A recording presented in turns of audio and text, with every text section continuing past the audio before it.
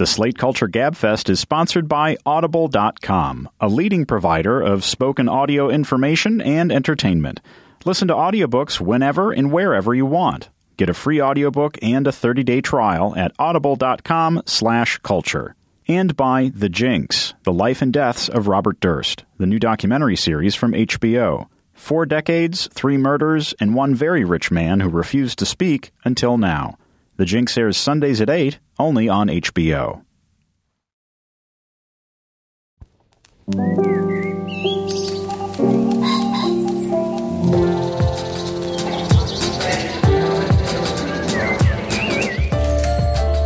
I'm Stephen Metcalf, and this is the Slate Culture Gabfest Ass Over Tea Kettle edition. It's Wednesday, February 11th, 2015. On today's show, Bob Odenkirk returns as the delectably skeezy Saul Goodman in the Breaking Bad prequel Better Call Saul. It's on AMC, of course. And then we continue our Oscar countdown with the Best Picture nominee, Whiplash. And finally, a new, in air quotes, novel from Harper Lee has been announced for July 2015 release. It appears to be a kind of prequel to To Kill a Mockingbird. Is this cause for celebration or for consternation that a great and dignified literary outsider is being exploited in her last twilight? Joining me today is Slate's editor, Julia Turner. Hello, Julia. Hi, Steve.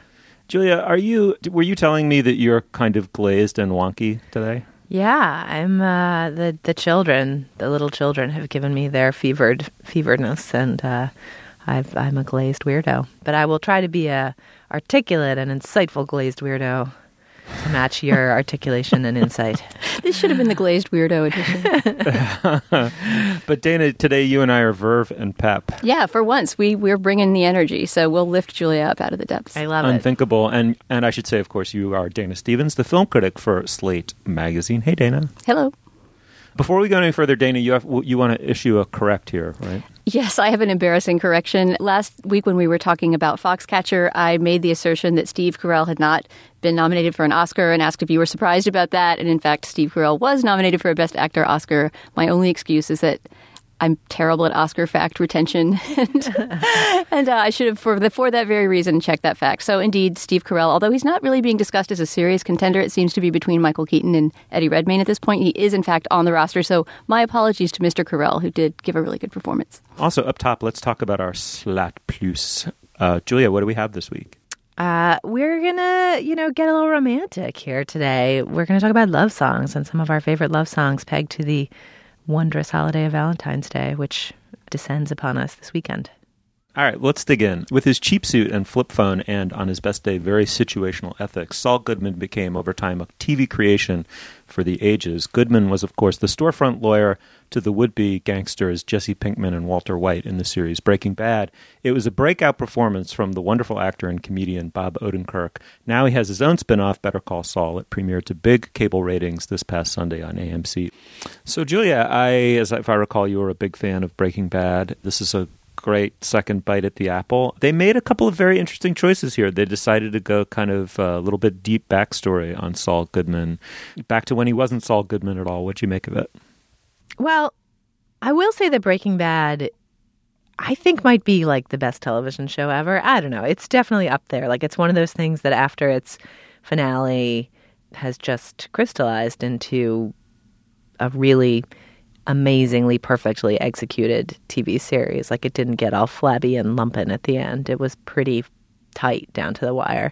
So I have huge admiration for the Breaking Bad team and a mix of admiration and disdain for the notion that their next effort is just going to be like going back to the well in the same world. Like, there's something about it that feels fundamentally derivative. And I know obviously there are spin-off shows and, related shows, and Frasier was a great show that spun off of a great show. Like, I get that we've been here before and that it's not new ground, but it's the same world. It's like he has a humorously rattle-trap old car. For Walt, it was the Aztec, and for Saul, who, when we meet him, is still James McGill. Did we ever learn in Breaking Bad why such a boyish-looking man was named Saul? I don't think that was the name thing was ever addressed, but apparently I was listening to an old interview of Bob Odenkirk from the Breaking Bad days, and he already knew that backstory. So I think Vince Gilligan had already put that backstory in place, even without the second show in mind. Right, and that's sort of the delightful part. So you're in this world. It's so pleasurable. It's like slipping back into bed again at the end of the day, and there's the comfort of your covers. Like, it's just nice to be back in the hands of these capable TV makers in this rich, interesting version of Albuquerque that they've drafted, and to, without spoiling, see a few familiar faces along the way. And, you know, I really enjoyed the show. I thought it was really, really funny, and I'm totally going to watch it. And I think Odenkirk is amazing. And I still somehow feel like it's cheap to, I don't know, put so much effort into something so derivative. I think that's maybe not fair, but I did have that nagging feeling. Yeah, it's like Gilligan captured lightning in a bottle with his first show, and anything he does next is going to be compared and probably unfavorably compared. It sort of reminds me of the position Ricky Gervais was in after The Office, right? And in fact, Ricky Gervais never has done anything, I don't think, as great as The Office, and maybe never will. But I can't begrudge this artist the right to return to this world if he thinks that there's more that he has to say about it.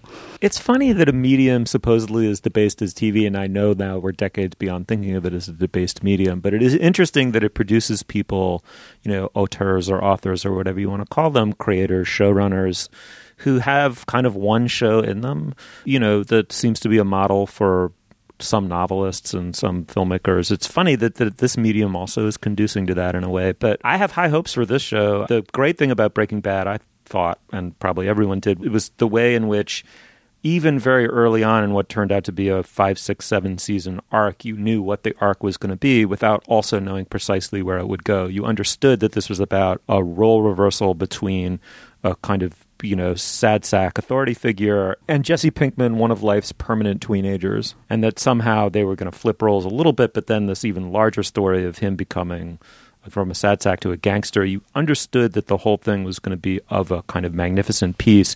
And that, I think, Julia, is why it really hangs together in retrospect, is that it wasn't just factory product producing more and more episodes, often to infinity, in order to get the syndication money. And Better Call Saul, either one of you have any sense, Julia, do you have a sense that it's going to take on that arc, or is it really going to, and not in a bad way, but is it going to presume upon the great good company of Saul Goodman? Well, I mean, I think one thing that we've seen already is we know where Saul Goodman ends up, right? If you've watched Breaking Bad, you know that when he first enters that world, he's worse than and more familiar with the criminal element and its ways than either Walter White or even Jesse Pinkman. I mean, there's Jesse Pinkman's great line, you don't want a criminal lawyer, you want a criminal lawyer, right? And we don't yet have a criminal here in Jimmy McGill, right? He's not, I think, you know, the arc of the show naturally is how does he become the man we meet when we meet him in Breaking Bad, where he's a pretty bad guy. By the end of the arc, by the end of Breaking Bad, Walter White finds depths to plumb that even Saul Goodman can't descend to.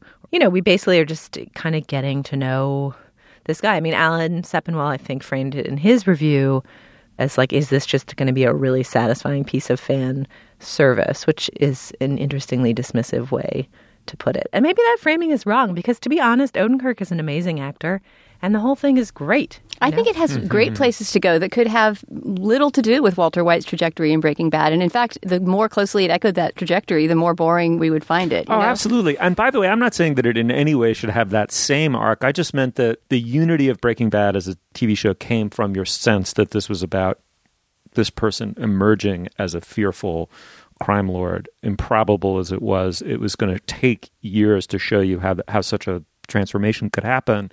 And when that became clear over the course of the show, it just became that much more totally satisfying. It's also completely possible that this show will jump timeframes, right? I mean, we start off with that black and white cold open of, you know, seeing him sort of post disappearing, you know, post having been disappeared. Working at a Cinnabon. At a Cinnabon. Yeah. And it's possible that we'll jump back and forth and we'll see more, you know, miserable late Cinnabon Saul. Right. Although it is framed as a prequel, like I think the general impression is that we're going to spend more time in the beginning. And, you know, now that I think about it, although the seeming arc from the first couple episodes is from medium bad man to more bad man, whereas the Walt arc was from powerless nudnik to evil crime lord. There's an interesting psychological history that gets set up with this Jimmy McGill character where he's a man who's been wrestling with his own inner tendency to do things the wrong way his whole life. He's been a little bit of a cheat and a fuck up who's disapproved of by his more successful brother, and he really wants to conquer his inner fuck up. He really wants to prove that he can do things the straight way. And so it seems less of a case of a kind of numb, sad sack finding the inner power, and more like a slippery battle with inner demons that have plagued this guy since the beginning. And that actually is quite a different dynamic now that I think about it. Mm-hmm. Yeah, I agree. What do we make of the Michael McKean character, which strikes me as kind of great and promising? Yeah, so Michael McKean plays the brother, Chuck, who's a very successful lawyer who's now beset by some kind of mental illness where he's afraid of the rays of the sun or electromagnetic rays, and so he's become a complete agoraphobic recluse who makes Jimmy ditch his cell phone outside before coming in. And he seems, that relationship between the two brothers seems like one of the more interesting potential elements of the show. I loved how that subplot did not explain itself. It really presumed, a lot of goodwill and patience on the audience's part. Like, I don't think it's ever even stated that that's his brother necessarily. They have the same last name, but I spent the whole first episode wondering, what's the relationship between these two people? What's their history? And presumably, I still don't know. I'm just kind of assuming that it is. Then I started reading in reviews that it was his brother, but I don't think it's ever really said. And Michael McKean's old enough that he could possibly have been his father. I didn't know what their relationship was supposed to be. But yeah, I thought those were some great mysterious scenes, and Michael McKean was a wonderful choice for that part. Yeah, I wondered if he might be the dad too, although I wasn't sure until I got set straight by those reviews. The other thing that's really fun about watching this character evolve is that he can talk, as we know.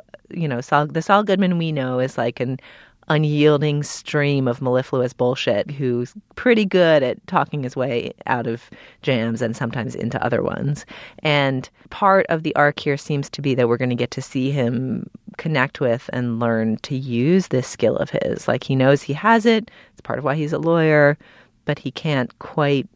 We see him practicing it. We frequently see him like kind of gearing up to use this skill. And so you see something that we see fully arrived in Breaking Bad at its inception, which is very satisfying. And I think we begin to see him like feeling the oats of his persuasiveness. He gives a very persuasive speech in an unexpected situation to a very deviant and familiar criminal in one episode. I think it's not too much of a spoiler. Yeah, it's kind of the climax of the second episode. Yeah, which is great. And he talks a very bad man into doing a less bad thing than he was intending to do successfully. And he kind of recognizes that was an amazing achievement, and it gives him the courage, I think, to push his brother a little bit on his agoraphobic weirdness and be like, and sort of try to test his own persuasive powers with a more sane and good-hearted person closer to him.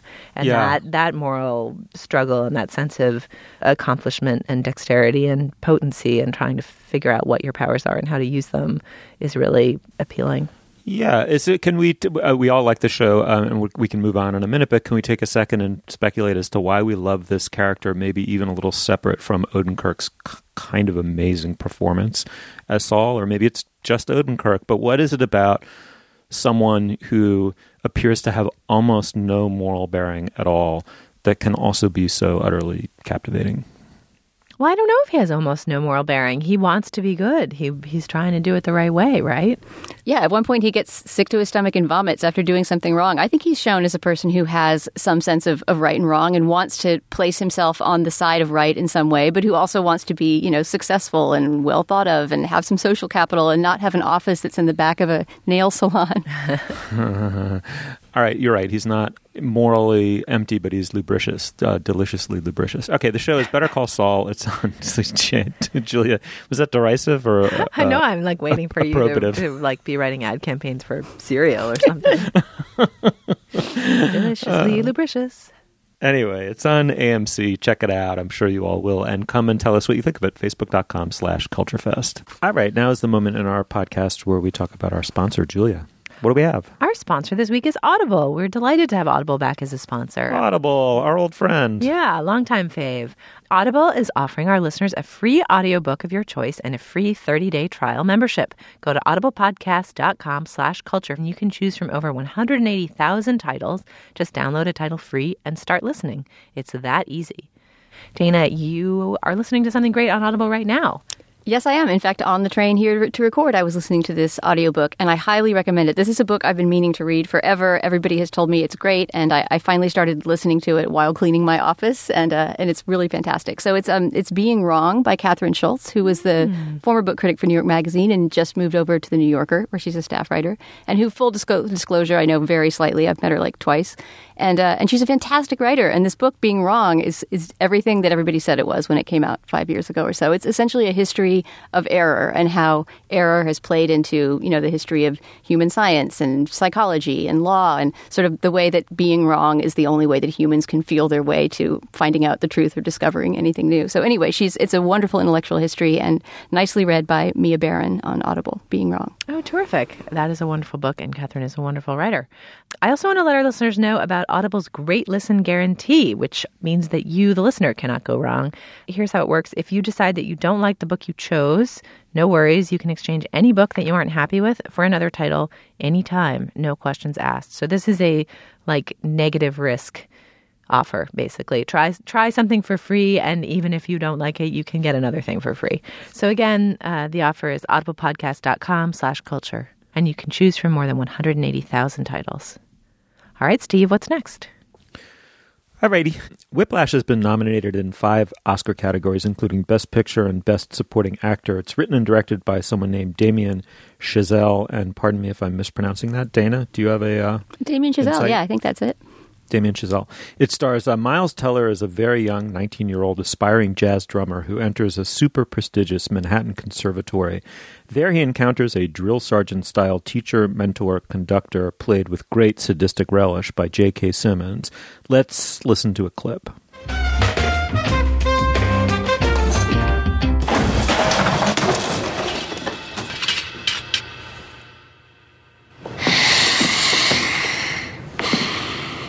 Why do you suppose I just hurled a chair at your head, Neiman? I don't know. Sure you do. The tempo? Were you rushing or were you dragging? I don't know. Start counting. 5, 6, 7. In 4, damn it! Look at me! 1, 2, 3, 4. 1, 2, 3, 4. 1, 2, 3. Now, was I rushing or was I dragging? I don't know. Count again. 1, 2, 3, 4. 1, 2, 3, 4. 1, 2, 3, 4. Rushing or dragging? Rushing. So you do know the difference! Yeah, so you get a real sense of the tenor of the film and the key relationship at the heart of it in that clip. And we should note that when he's counting 1, 2, 3, and you hear that sound, that is not a drum sound. That is the sound of Fletcher, the J.K. Simmons character, slapping Miles Teller's character across the face in an effort to teach him proper tempo. So it's definitely not a super peachy apples and cupcakes student-teacher relationship.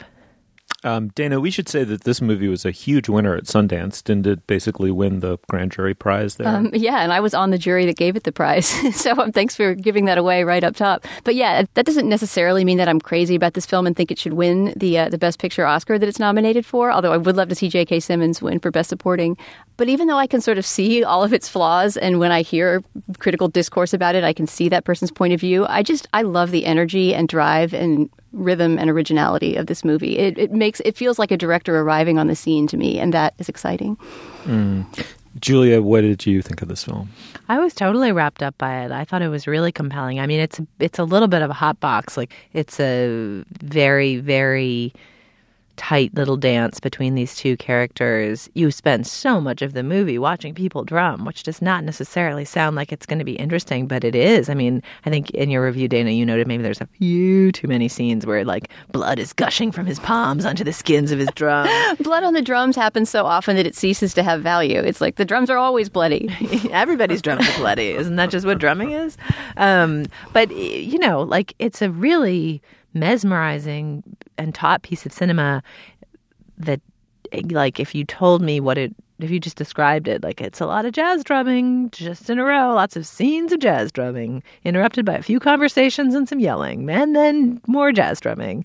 It does not necessarily seem like it should be compelling. And somehow the rhythm of the way it's put together invests each of those scenes with power and drive and rhythm and purpose. I really liked it. I was really compelled by it. And I think the question it poses, maybe a little heavy-handedly, is still a really interesting one. do you have to sacrifice sanity for excellence? Like the kind of dualism of the movie and the cat and mouse game between the student and the teacher and the various power plays between them and the thrilling finale, which we won't spoil, seemed slightly overblown or not particular. I'm not sure the movie comes to particularly interesting conclusions about those. Well, it comes to very confusing conclusions, and we can't really talk about the ending without spoiling it. I almost wish we could do a Slate Plus secret segment where we do spoil the ending, because I don't understand the ending of this movie, despite my admiration for the way it's put together and the two performances and just the energy of the whole thing. I don't know what the ending is trying to say about the teacher-student relationship in general or this relationship in particular. Do you agree, Steve? Wasn't the end sort of a strange punt? Well, a couple things. The first is that excellence in this movie is depicted on a very athletic, competitive model and in a very claustrophobic way, right? So it's very much it's both the conservatory movie where you go to this, the young man, young woman, in this instance, young man goes to a venerable institution that's somewhat cloistered, a little hermetically sealed off from the rest of the real world, hubbub of the real world, but in which, within which, young people of true excellence are challenged and nurtured. It's that crossed with a competition movie where, we have to absolutely kick our own collective asses over a period of weeks or months in order to achieve this level of excellence we wonder all along whether we're capable of, and what sacrifices are necessary for that. Neither one of these resonates with me relative to my understanding of music, especially jazz music. I'm not saying that there isn't a strain of this to jazz, especially now that it's become a kind of fine art and a kind of chamber music, but the invocations of the history of jazz in this movie are very selective, right? So Buddy Rich was a great jazz drummer of a very specific kind. He was pyrotechnically probably the greatest jazz drummer, if not one of the greatest jazz musicians of all time. Is he highly regarded as a jazz musician? Did he have touch? Did he have rhythm in the deeper sense or more meaningful sense? When you listen to Philly Joe Jones play drums on some of the old Miles Davis quintet, is Philly Joe Jones taking these thunderous solos? That seems to me more out of like Moby Dick, the famous Moby Dick drum solo for Led Zeppelin. It's just, it didn't really link up with what my understanding of jazz is in some sense. And so I found the movie a little repellent. I mean, and that sounds more negative than it's meant to be. I just didn't find my way in. I also didn't. The movie is built around a scenery-chewing performance, right? This is one of those instances where the director said to the actor, presumably said to the actor, this movie is built around how entrancingly horrifying your character is, and you do not have to go small here. And he didn't, and it's in some ways a great performance. I'm not sure if I always found it a believable performance. He's so fucking over the top. As to the message of the movie, what I liked about it most was coming at it from the other angle. Is the boy is very tender and very vulnerable. It's maybe a little overdrawn in that his father, played by Paul Reiser, who I love in everything, is kind of a little bit of a man of failed literary aspirations. The mother's abandoned the family when the kid was a baby. But this kid is potentially a broken kid whose only avenue in his own 19-year-old mind towards wellness is triumphal greatness. I can only tell you from experience, I think a lot of young men are saddled with that feeling about their own identity. And so I wanted more of that pathos and a little bit less maybe of the scenery chewing, but it's a beautifully constructed work in a way with this interestingly ambiguous ending. I mean, where it comes, we won't give anything away, but where it comes out on the issue of whether or not a kind of Nietzschean sadism of I will break you down to nothing and then rebuild you from that, and from that you will become something you didn't think you could be, right? That, like, as a model of tutelage, like, it's interesting to think about whether that produces something humanly worthwhile or not. And one thing I want to say very quickly is my favorite scene in the movie is he, and this doesn't give anything away either, is the boy accidentally eavesdrops on the mentor figure encountering an old student of his and that old student's daughter. And he sees this wholly other side to it, which suggests that it is in some way a kind of front or an act in order to manipulate young people into becoming something they don't think that they might otherwise be. Anyway, so I come out mixed on the movie, admiring, but I bumped up against it more than I thought I was going to. Well, I think you're totally right that the Miles Teller character feels like a real human and that the J.K. Simmons character is basically a monster. I mean, he's sort of playing a monster character, not a particularly human character. But I somehow didn't mind that. I don't know why. I kind of disagree that the J.K. Simmons character is a total monster. I think you see that performance aspect of his sadism a few times. I mean, he seems like he may be a very sick man. He may be a truly sadistic and brutal person, but you also see several moments of vulnerability when he meets that friend with the child, or when we won't give away what, but when he gets a call with some bad news about someone from his past. There's definitely moments that you see something else peek through. But what the movie really is about is that dyad, that, super dramatic teacher-student dyad that works itself out in the end to say something about teaching that I hope maybe our listeners will write in and explain to me, because I still don't know what it is. One thing I have to say is, basically, jazz music is presented as a technical achievement capable of linear and competitive ranking, and if you work harder you'll come in first place instead of second place. And for a movie that's ostensibly about music, it suddenly made the music seem incidental.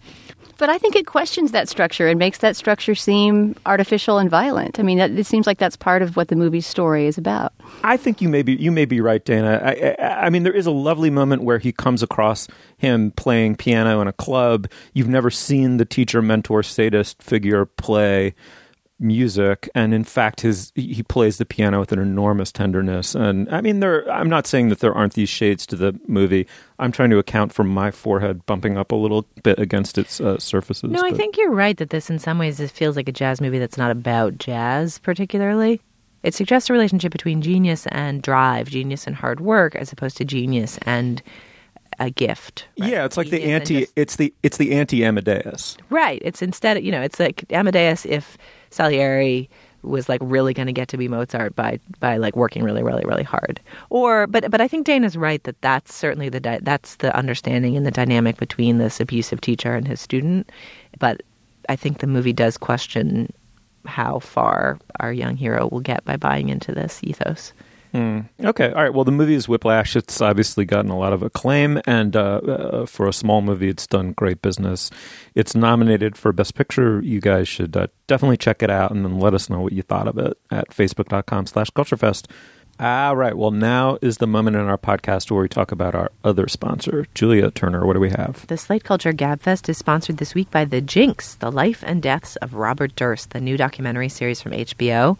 4 decades, 3 murders, and one very rich man who refused to speak until now. The Jinx airs Sundays at 8 on HBO. The Jinx is from filmmaker Andrew Jarecki, and it's his 6-part examination of Robert Durst, the reclusive millionaire at the heart of 3 murders. It exposes long-buried information discovered during their 7-year investigation of a series of unsolved crimes. And it was made with the cooperation of Durst, who has consistently maintained his innocence and remains a free man today. I'm psyched to check this out. I mean, we talked about All Good Things, which is Jarecki's fictional account of this same story. And for one thing, it's just interesting to see a director attempt a documentary account of something that they've already tackled fictionally.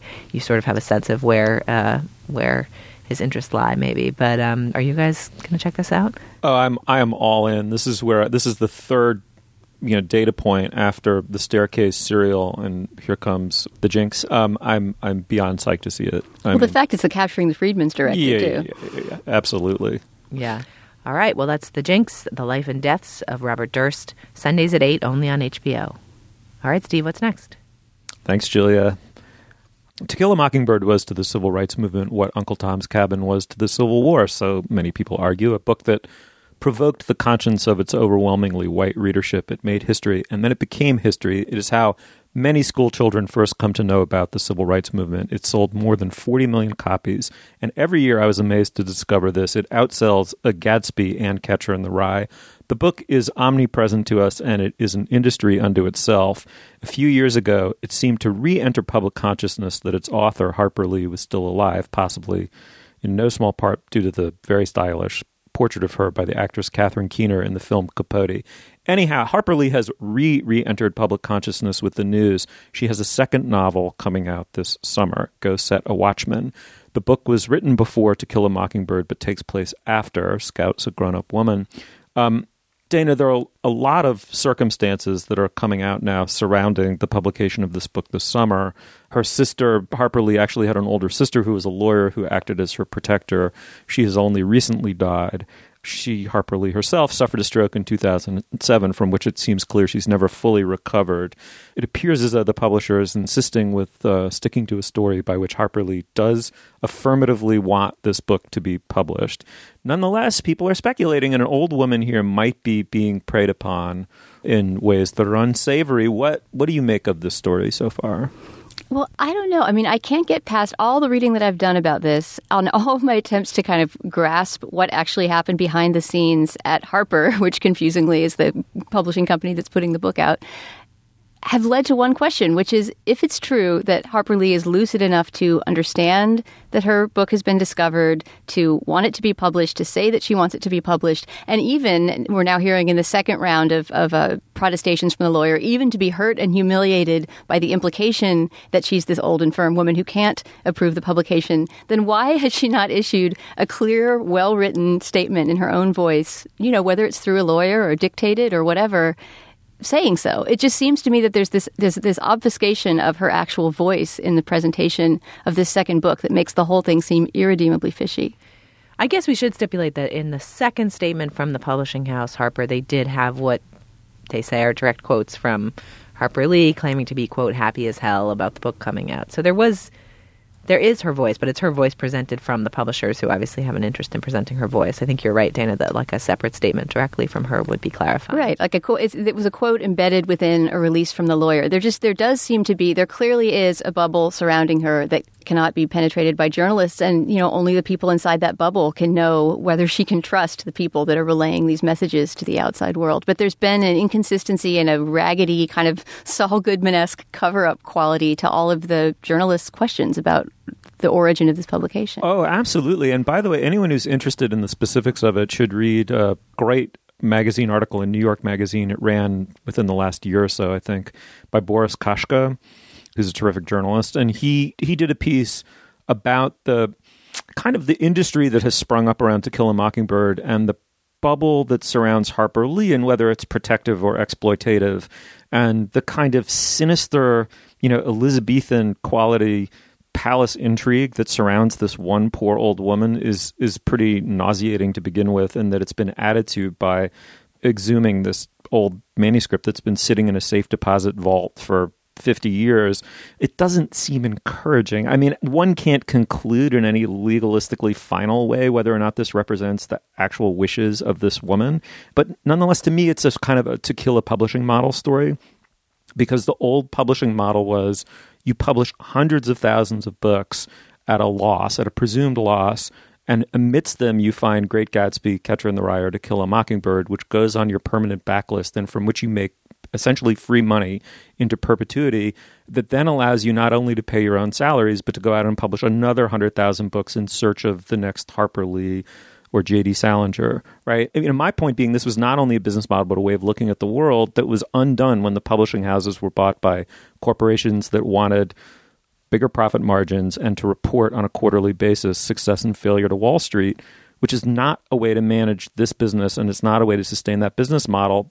The point is, you're taking the great American icon of that business model and you're forcing her into the new one, which is blockbuster, you know, pre-hyped blockbuster tentpole quality books, you know, huge publicity ahead of time before even the quality of the book has been determined based on, you know, people's expectations regarding, in this instance, Harper Lee. You know, if this turns out to be Max Brod fishing Kafka's work out of the fire against his wishes and publishing it, and it is a gift to all humankind to have it, you know, these Harper and these editors will be forgiven as Max Brod has been forgiven. You know, if it turns out that it's a mediocre book and that this woman was manipulated into publishing it, I hope that can ties itself to whatever dog is doing this forever. Yeah, I mean, I think the thing that's hard to separate out here is the decision to publish, and it just feels so obfuscated and unclear and murky that it's hard to really have faith in it. The other creepy factor raising situation was the editor's interview. I think Vulture interviewed the editor of the book, who was like, it's my understanding that the book is a prequel. And No, nobody's edited it. It's going to be an unedited, archive. It's like that was such a bizarre interview. When editor is like, I'm pretty sure I know whether it's been edited, but I'm not totally sure. Every sentence was qualified. I mean, seriously, the meeting, the tenor of the meeting that must have been had at Harper after that interview was released is amusing to imagine. I know, that poor guy. He should never talk to the press again. On the other hand, I think basically I believe that authors' wishes should be completely disregarded with their works once they die. Mm-hmm. I think while they're alive, you should respect them. But I basically... Right, and the Max Brod analogy really doesn't hold up, not only because she's alive, but because Max Brod was Kafka's best friend. This is the woman's lawyer. I totally get that. And Julia, to your point, that's an argument for leaving this thing there unless she has some explicit wish to see it destroyed, which apparently she doesn't because she's kept it somewhere. Then publish it in, she's 88. Her sister lived until she was 103. It could be next year. It could be in 20 years. We don't know. But whenever, this will see the light of day. The idea that this is being done now for the sake of readers or for literature, I think, is just preposterous on its face. As to Max Brod, the only thing I intend by that is that posterity will judge this book and its publication completely on the merits of the book eventually. Whatever literary gossip and intrigue surrounds it now or for even decades, eventually the judgment will be made. It's a shame. I mean, looked at it from the other way, like it's a shame that this person who published one book, which is regarded as a kind of a towering moral achievement, even though it's very much of its time, but it's a single book, a single statement. I mean, let me put it another way. There's this amazing moment in Harper Lee's life where she goes from Alabama. She's the daughter of a lawyer who's sort of the model for Atticus Finch. He gives her enough money to support herself for 1 year in New York City in order to try to make it as a writer. I still cannot get over the fact that her childhood neighbor is Truman Capote. She and Capote live on very close terms in New York City for that 1 year while he's making In Cold Blood. Much of this is the subject for the movie Capote, right? She helps him with the research. Meanwhile, she's writing some version of this novel that's forthcoming and then is told by an editor, no, this really isn't it. I want something maybe more in the direction of what became To Kill a Mockingbird. I mean, setting aside even her relationship to this material, there's what appeared to be a pretty conscious choice she made as a young woman when, she spent this kind of archetypal year in New York City as friends with Truman Capote while he was writing In Cold Blood, a book that made him hugely famous, which is what he wanted, and turned him into a kind of a monster. It destroyed their friendship, and she drifted apart from him and made the opposite choice, which was to not have a media self to tend to, a media persona, to just not be alive in the world of the media, for which the media then punishes someone, as it did J.D. Salinger, by calling them a recluse and giving them a mystique that then forces young people to go hunt them down in a stalker-like fashion. It's all the more unseemly, I think, to drag her into the limelight, given how important that choice appears to have been for her. All right. Well, it seems like we all basically agree that Harper, the publishing house, has not done enough to establish that Harper, the woman, wants this book to be published, and we're not psyched about its publication. But I'm curious about two more general questions. Number one is, do you agree? I mean, there's, Ron Rosenbaum has written wonderfully for Slate and other outlets about a Nabokov manuscript that lies in a vault somewhere that Nabokov wanted his wife to burn, but she didn't, and what should happen to it. And I think Ron has reversed himself 3 or 4 times in his thinking on the subject in a wonderfully Rosenbaumian fashion. But there are questions like this that pertain to the estates of authors who have died. So I'm curious, generally, do you agree that once the author is dead, we should just see the work and think of it all as material for history, or does the authorial wish about what to share and publish extend beyond their death? And then also, are you guys excited to read? If stipulated that this book is the true work of the young Harper Lee, and she does want us to see it in some way, or somehow we read it in 20 years through less murky circumstances, are you stoked on reading more? Sure. I mean, even if, as I suspect, it sort of feels like juvenilia or like a sketch for To Kill a Mockingbird, that would be interesting to read in the way that looking at Rembrandt's sketches for his paintings would be interesting. I mean, it can be worth reading without being as great a novel as To Kill a Mockingbird. What about you, Steve? I have stronger feelings about the first one, which is that, God gave writers fireplaces for a reason. If you don't, and delete buttons since the advent of the computer, if you really don't want something to ever see the light of day, there are ways to destroy it forever. Why? There almost has to be a kind of secret, perverse, Nabokovian wish fulfillment going on in just keeping it extant in some form. You kind of want someone to come with a spade and dig it up and show it to the world. If you really don't, you can destroy it. There's no cause to keep it. I think that the final judge in these matters is completely is posterity, which beyond a certain point just doesn't really care how it saw the light of day. If it turns out that something is kind of unconquerable part of the human experience or becomes that, no one cares about its origins. Right. And I guess at this point, whatever the release circumstances of this book, it will already be received as like a historical document that could help us to understand Harper Lee and her work. It does not seem like it's going to be understood as a piece of literature. If it were being released as a piece of literature, it would get edited and, have it seems like it's being released even in the current circumstances more as an appendix to help you grok the work. Obviously, an appendix that they expect will make a buttload of money, but still. Yeah, an appendix with the first printing of 2 million. I mean, they're not selling this thing for $35 a pop to America's university libraries. It's not like a scholarly annotated. I mean, I don't know. I guess exactly. To me, it seems like they're deliberately blurring the distinction between, is it juvenilia? Is it scholarly? Is it a bestseller? Is it going to be read by new novel? Right, and just to sort of get the maximum number of eyeballs on the pages. Okay, but we all agree that they seem scummy. Let's avoid them. Like I think fundamentally, I'm with you, Steve. Like basically, if you didn't burn it, then let's have it. But you would read it differently. You wouldn't read it, you don't read The Pale King as like David Foster Wallace's pure and surest vision executed on the page. And should this Nabokov manuscript ever emerge, you wouldn't put it alongside the shelf with Pale Fire. But you would sort of say, here's something else that was issued from his pen that he did not see fit to give us as a piece of literature. And you are aware of all that as you try and engage with the work. I think actually the digital question, Steve, is totally fascinating because I think in digital archives now, there are ways of extracting stuff that people think they've deleted. Like I think the ethical questions around what digital archivists should do with authors' works get really complicated and fascinating. I assume that is not the case here.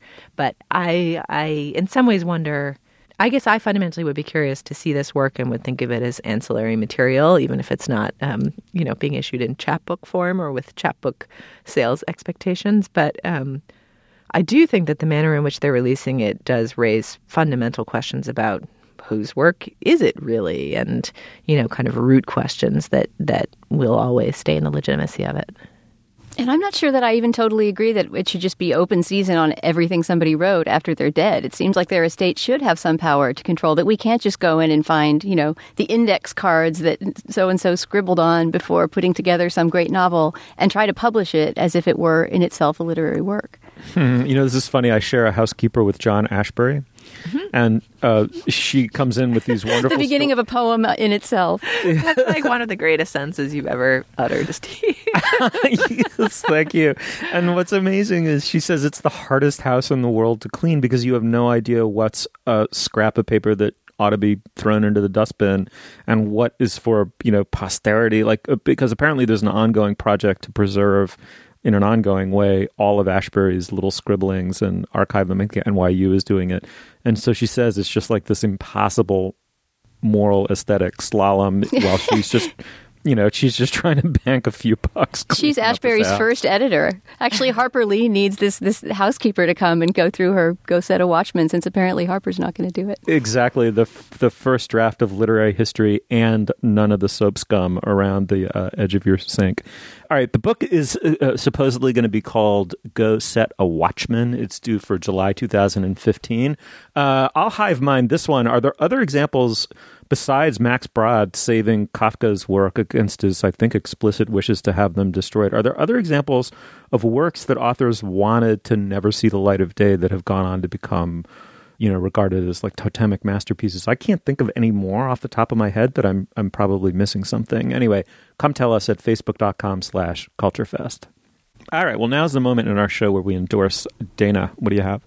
For my endorsement, I'm going to sort of throw a bone to non-Slate Plus members having to do with the Slate Plus segment we're about to record about love songs and Valentine's Day, which is that I'm going to endorse an entire album of really, really beautiful love songs that, Steve, we were just discussing this on Facebook the other day, and you apparently are not excited about this, but Dylan sings Sinatra, this new Shadows in the Night album, is beautiful. I did not say I was not excited.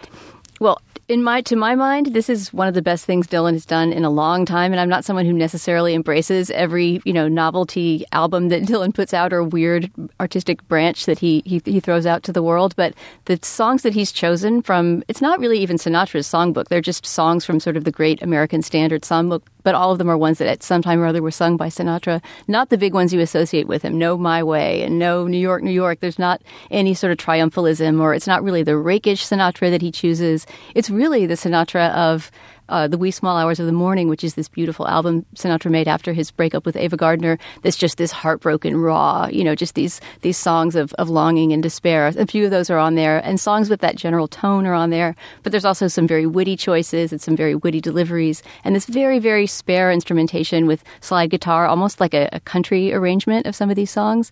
And I just think the album's gorgeous. I've only heard it a couple times through so far, but I think it's going to become a winter staple. Yeah, no, I'm fascinated to hear. I've listened to a couple of cuts. I can't wait to hear more. Did you see the speech that he gave at that at the Music Cares Award that he got? Yes, in fact, that was going to be my ancillary endorsement, so I'll throw that in too. You should also, while listening to the album or downloading it, go and read the half-hour-long speech that he made on accepting this award from this, I think, charity foundation called Music Cares. Did you read that whole speech, Steve? It's quite something. I did. I had very mixed response to it, but that's a subject for another day. Yeah. I mean, it's impossible not to. It's this strange combination of sort of Kanye-esque paranoia about, all of the people who are trying to not respect his art or steal his songs, whatever. And best of all, just that he sort of weaves in all this music history and essentially talks about the genealogy of folk song that led to various moments in his own songwriting. It's fascinating to read whether or not you come out of it with a good impression of Bob Dylan. Yeah, totally agree. Julia, what do you have?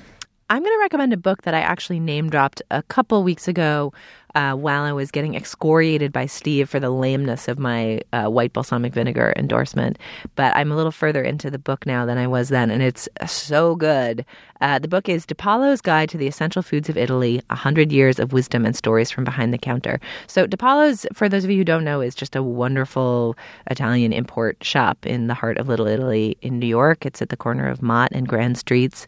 And you go in and you take a number, and there's always like an hour-long wait. And then when they painstakingly unwrap huge hunks of meat from Italy and painstakingly slice them into teeny thin slices, and they give you a little, and they give you some for their kids, and they give some to the lady standing next to you, and then they carefully wrap it up. It takes like 1,000 years to buy anything at DiPaolo's, but it's worth it because everything there is so delicious. But Lou DiPaolo, who's the scion of the family, has written a book basically about the history of the store and about what they've learned over the years about all of the different delicious things that they import, some with traditions going back centuries, if not more, some, newer and more novel products. But he's a wonderful writer. I mean, it's just a wonderful portrait of New York and its evolution, and how in, just 130, 140 years, the changing waves of immigration have changed the face of the city and what it means to be sort of a heritage holdout in a neighborhood that's changed so many times and become essentially Chinatown, and then is now being kind of gentrified, and the Chinatown outposts are getting squeezed out by the boutiques and the juice shops and whatever else. And I'm sure there'll be waves after that, but it's basically a fascinating meditation on like history and cultural change in the guise of a food guide. And it's a just beautifully written, totally mesmerizing book that will make you want to like buy Speck and sample the rare cheeses of northern Italy that you've never heard of before as well. So the book again is called DiPaolo's Guide to the Essential Foods of Italy, and you should buy it. And also, if you're in New York, you should definitely go to DiPaolo's. The hint is to go super early. If you go at like 8 a.m. on a weekend, you won't have to deal with the line. Wow, sounds amazing. All right, I have two endorsements this week. The first is I threw it out there to the listenership of the show that my daughter was into anime and looking for titles, and I got this very generous flood of information back that was great and actionable, and my daughter has been devouring some of these shows. She settled on her two favorites, which are Attack on Titan and which she and I watched together, which I thought was kind of amazing. And then, but then the new one that we're watching, which is so fucking dark. I mean, Death Note. I don't know if. Yeah, I'm very curious to hear who out there has watched Death Note. It's kind of it's certainly a work of popular art, as I think Attack on Titan was, but it is so beyond the fricking looking glass. It's really, really, really good. It's amazing to me how good this material is. I'm psyched. So Death Note is definitely one of my endorsements. The other is Andrew O'Hagan. He's a Scottish writer whose work appears frequently in the London Review of Books, among other places. He's also, I think, a contributing writer for the T magazine over at the New York Times. Everything he writes is good. He's written some novels that are wonderful. He's got one, I think, coming out called The Illuminations quite soon. I haven't looked at it yet. But he can write about anything. He wrote this. There was a piece he wrote about 50 Shades of Grey when it came out that was just freaking hilarious in London Review of Books. We'll link to it. But he just published something in The Guardian called I'm in Love with Poetry. And it's just so unbelievably good because it's not only about his love of poems, but it's the fact that he knew Seamus Heaney and Carl Miller when both were alive. It's about the fact that they're both now gone and what that means to him and what it meant as a young man to go from Glasgow, where he's apparently from, by bus to London, the city that's the literary capital, both the literary capital of where he's from and yet a foreign city. And it's sort of about what that means to him as a Scottish man. And he says, I came to London with a volume of Scottish verse and an essay I'd written about Wallace Stevens. In the, I think, British Museum, I found a room filled with glass cabinets. They contained manuscript pages by well-known writers, and I couldn't get over them, these wonder boxes, one of them showing Keats's Lamia, the other the inkings of Philip Larkin. I'll only speak about dead poets here, not because death becomes a poet, but because the greatness of newer poets is a magical course to me, and I won't throw out the bairns with the memorial bathwater. Anyway, it's just a fucking amazing piece of writing. He's a writer I truly, truly, truly admire. Anyway, it's Andrew O'Hagan. I'm probably mispronouncing that, probably O'Hagan, but it's in the Guardian, and we'll put a link to it. Thanks, Dana. Thanks, Steve. Thanks, Julia. I'm with you, man. O'Hagan is the bomb. Anyhow, thank you very much, Steve. Sorry, I failed to thank you because I was O'Haganing. That's how good he is. He's so good. He obliterates me. All right, you'll find links to some of the things we talked about today at our show page, slate.com/culturefest, and you can email us at culturefest@slate.com or drop us a note at our Facebook page, facebook.com/culturefest. Our producer is Ann Hepperman. Our intern is Lindsay Albrecht. The managing producer of Slate Podcasts is Joel Meyer. The executive producer is Andy Bowers. And our Twitter feed is Slate Cult Fest. For Dana Stevens and Julia Turner, I'm Stephen Metcalf. Thank you so much for joining us. We'll see you soon. I'm sentimental, so I walk in the rain. I've got some habits even I can't explain. Could start for the corner and turn up in Spain. Why try to change me